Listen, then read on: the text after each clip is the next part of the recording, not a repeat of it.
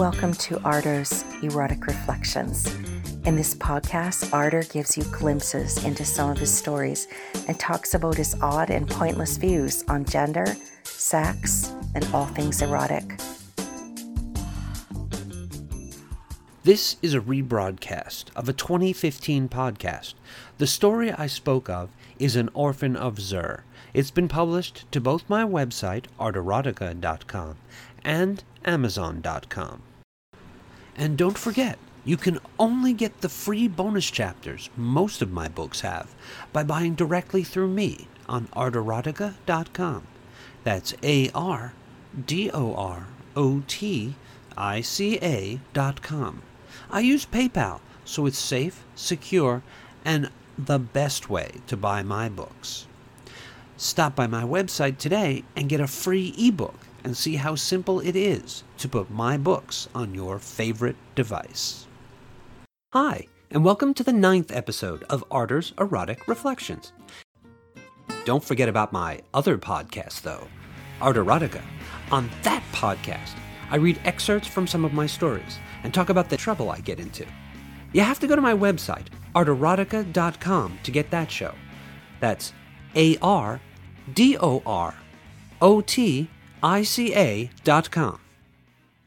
You'll find the show on my podcast page, where you can use the feed link to subscribe to it through iTunes or any other podcatcher that you like to use. You can also listen to it directly from my website. It's all free, but you'll have to go to my website to check it out. I've been working on a short story in the world of Planet Zur.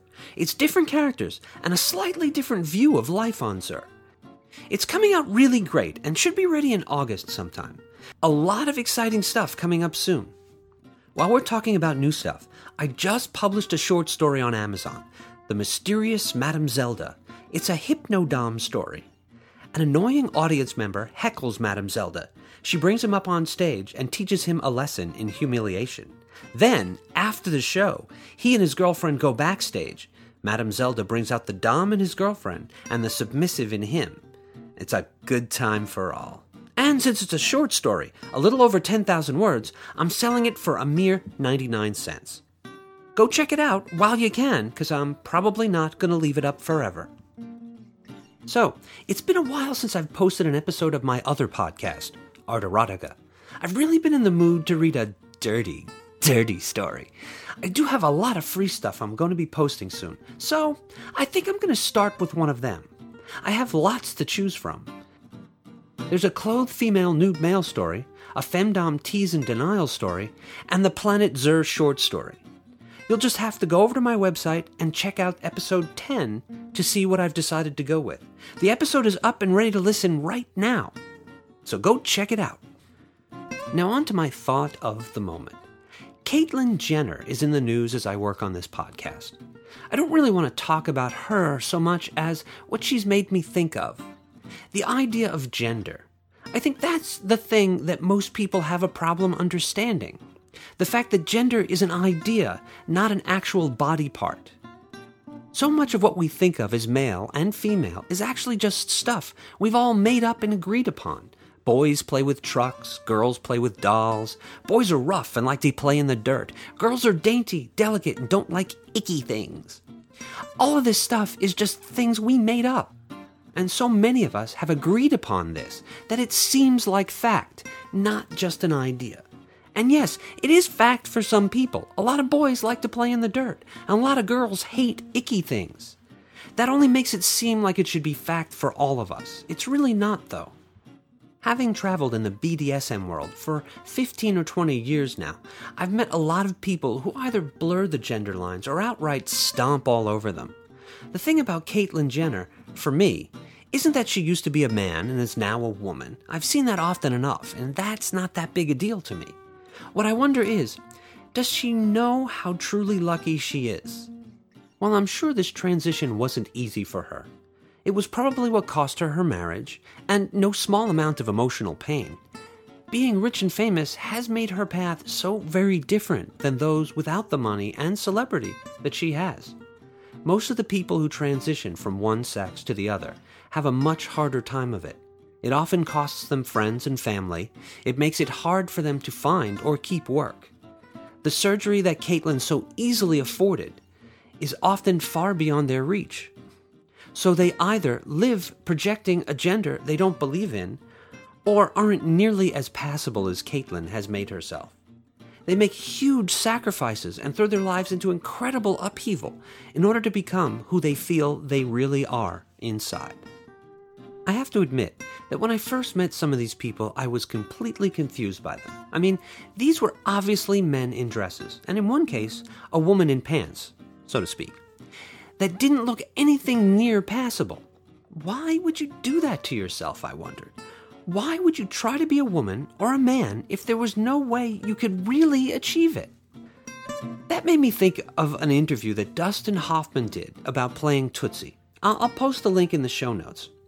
The main idea, though, was that he realized that they couldn't make him look like a beautiful woman. And the woman that they could make him look like was the type that he, as a man, would have ignored because she wasn't beautiful.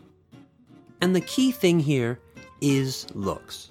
We put so much emphasis on looks, especially for women, that it completely confuses most people as to why someone will go to so much trouble and work to become an ugly woman rather than stay the average-looking man that they were born.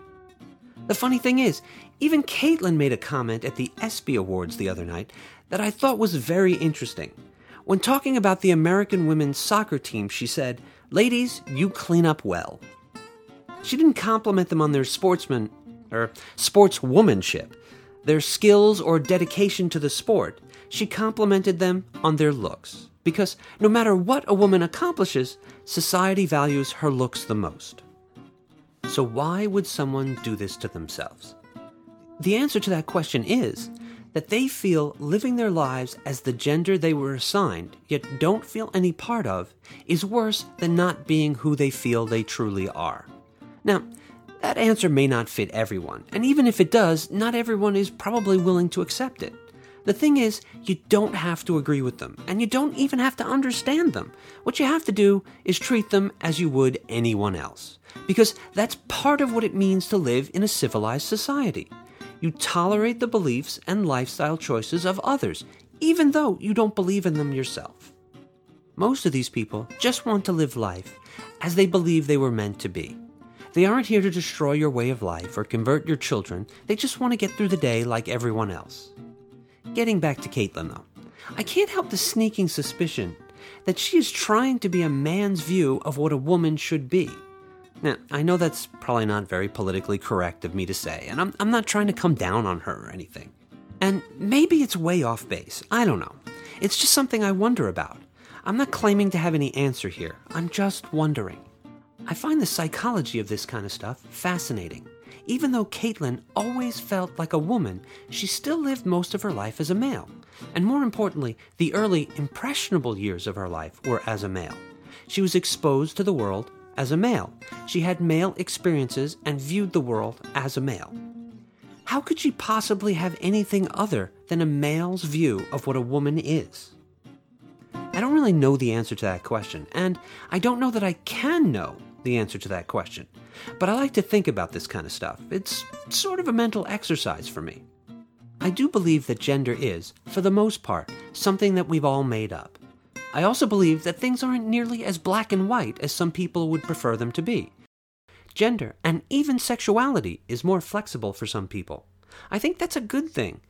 We should be given some room, some flexibility, even if we choose to live by the stereotypical labels we're given. Well, I think that's enough for now. Thanks for listening to Ardor's Erotic Reflections. If you enjoyed this podcast, be sure to check out his other podcast, Art Erotica. You'll find it on his podcast page on his website, arterotica.com. That's ARDOROTICA.com. It's also free and has excerpts of some of his stories. Listen, subscribe, and see you next time on Ardor's Erotic Reflections.